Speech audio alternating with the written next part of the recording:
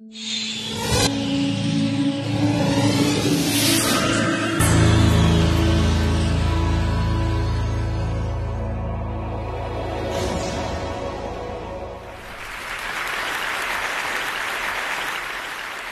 with a physical disability isn't easy anywhere in the world.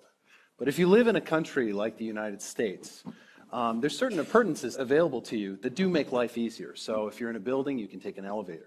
If you're crossing the street, you have sidewalk cutouts. And if you have to travel some distance farther than you can do under your own power, there's accessible vehicles. And if you can't afford one of those, there's accessible public transportation. But in the developing world, things are quite different. There's 40 million people who need a wheelchair but don't have one. And the majority of these people live in rural areas where the only connections to community, to employment, to education are by traveling long distances on rough terrain, often under their own power. And the devices usually available to these people are not made for that context, break down quickly, and are hard to repair. Now, I started looking at wheelchairs in developing countries in 2005 when I spent the summer assessing the state of technology in Tanzania. And I talked to wheelchair users, wheelchair manufacturers, disability groups.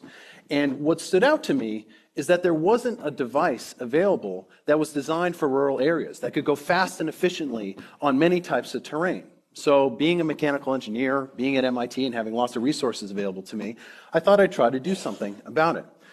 Now, when you're talking about trying to travel long distances on rough terrain, I immediately thought of a mountain bike. And a mountain bike's good at doing this because it has a gear train.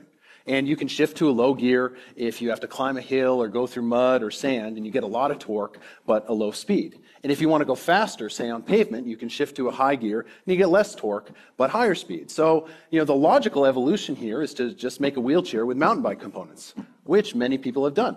But these are two products available in the US that would be difficult to transfer into developing countries because they're much, much too expensive. And the context I'm talking about is where you need to have a product that is less than $200. And this ideal product would also be able to go about 5 kilometers a day so you could get to your job, get to school, and do it on many, many different types of terrain. But when you get home or want to go indoors at your work, it's got to be small enough and maneuverable enough to use inside. And furthermore, if you want it to last a long time out in rural areas, it has to be repairable using the local tools, materials, and knowledge in those contexts. So the real crux of the problem here is how do you make a system that's a simple device but gives you a large mechanical advantage? How do you make like a mountain bike for your arms that doesn't have the mountain bike cost and complexity? So as is the case with simple solutions, oftentimes the answer is right in front of your face. And for us, it was levers. We use levers all the time in tools, doorknobs, bicycle parts.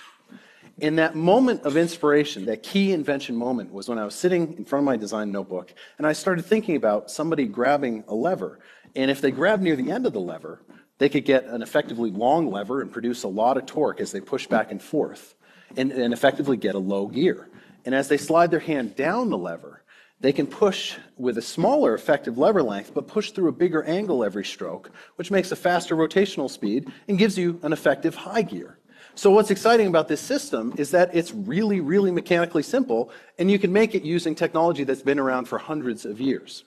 So seeing this in practice, this is the Leverage Freedom Chair that after a few years of development, we're now going into production with. And this is a full-time wheelchair user. He's paralyzed in Guatemala, and you see he's able to traverse pretty rough terrain.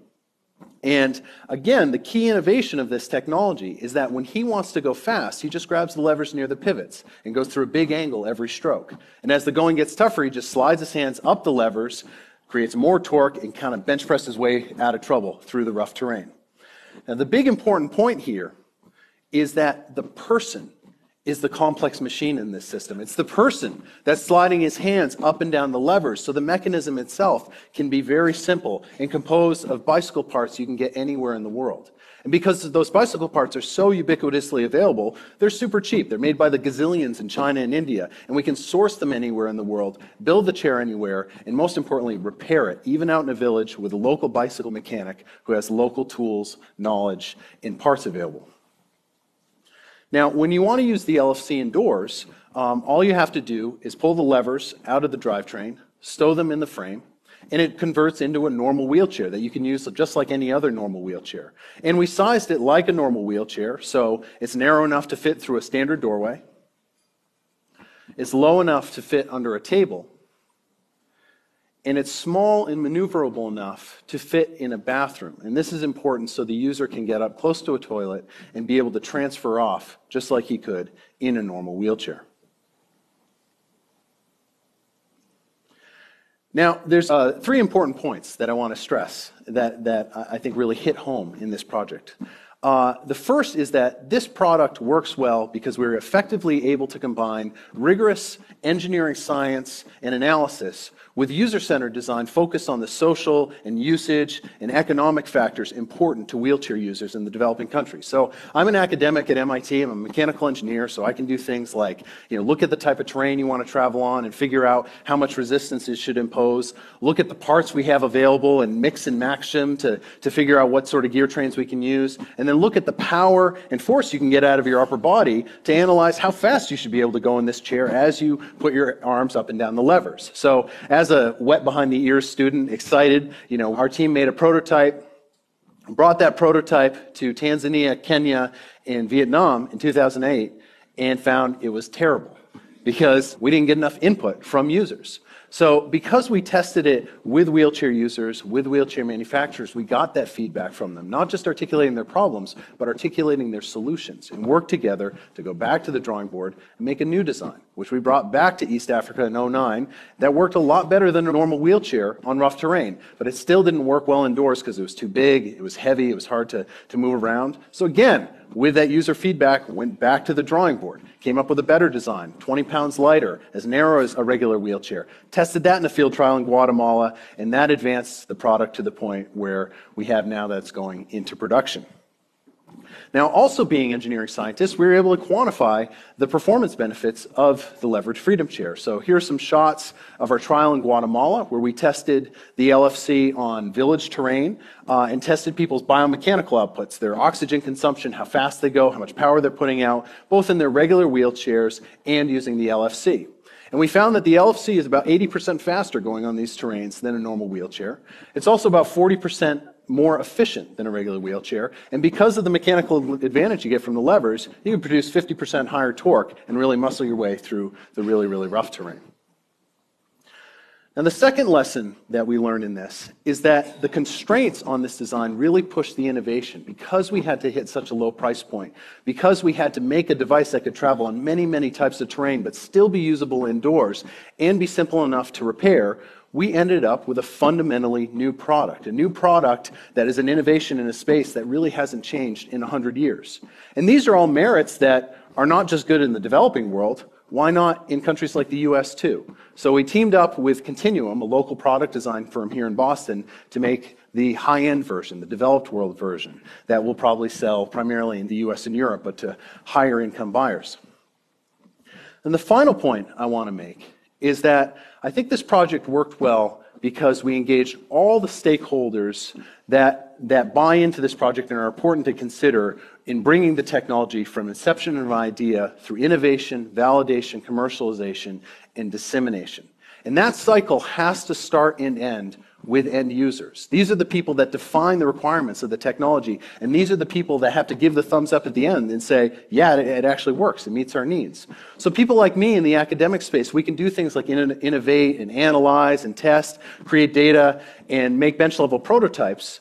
But how do you get that bench-level prototype to commercialization? So we need gap fillers like Continuum that can work on commercializing. And we started a whole NGO to bring our chair to market, Global Research Innovation Technology. And then we also teamed up with a big manufacturer in India, Pinnacle Industries, that's tooled up now to make 500 chairs a month, and we'll make the first batch of 200 next month, which will be delivered in India. And then finally, to get this out to people in scale, we teamed up with the largest disability organization in the world, Jaipur Foot. Now, what's powerful about this model is when you bring together all these stakeholders that represent each link in the chain, from inception of an idea all the way to implementation in the field, that's where the magic happens. That's where you can take a guy like me, an academic, but analyze and test and create a new technology and quantitatively determine how much better the performance is. You can connect with stakeholders like the manufacturers and talk with them face to face and leverage their local knowledge of manufacturing practices and their clients and combine that knowledge with our engineering knowledge to create something greater than either of us could have done alone. And then you can also engage the end user in the design process and not just ask him what he needs, but ask him how he thinks it can be achieved. And this picture was taken in India in our last field trial, where we had a 90% adoption rate where people switched to using our leverage freedom chair over their normal wheelchair. And this picture specifically is of Ashok. And Ashok had a spinal injury when he fell out of a tree, and he had been working at a tailor. But once he was injured, he wasn't able to transport himself from his house over a kilometer to his shop in his normal wheelchair. The road was too rough.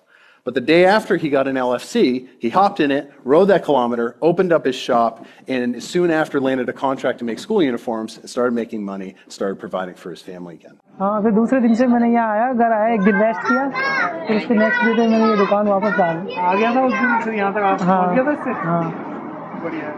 फिर दुकान डालने के बाद तो फिर अब regular. And thank you very much for having me today.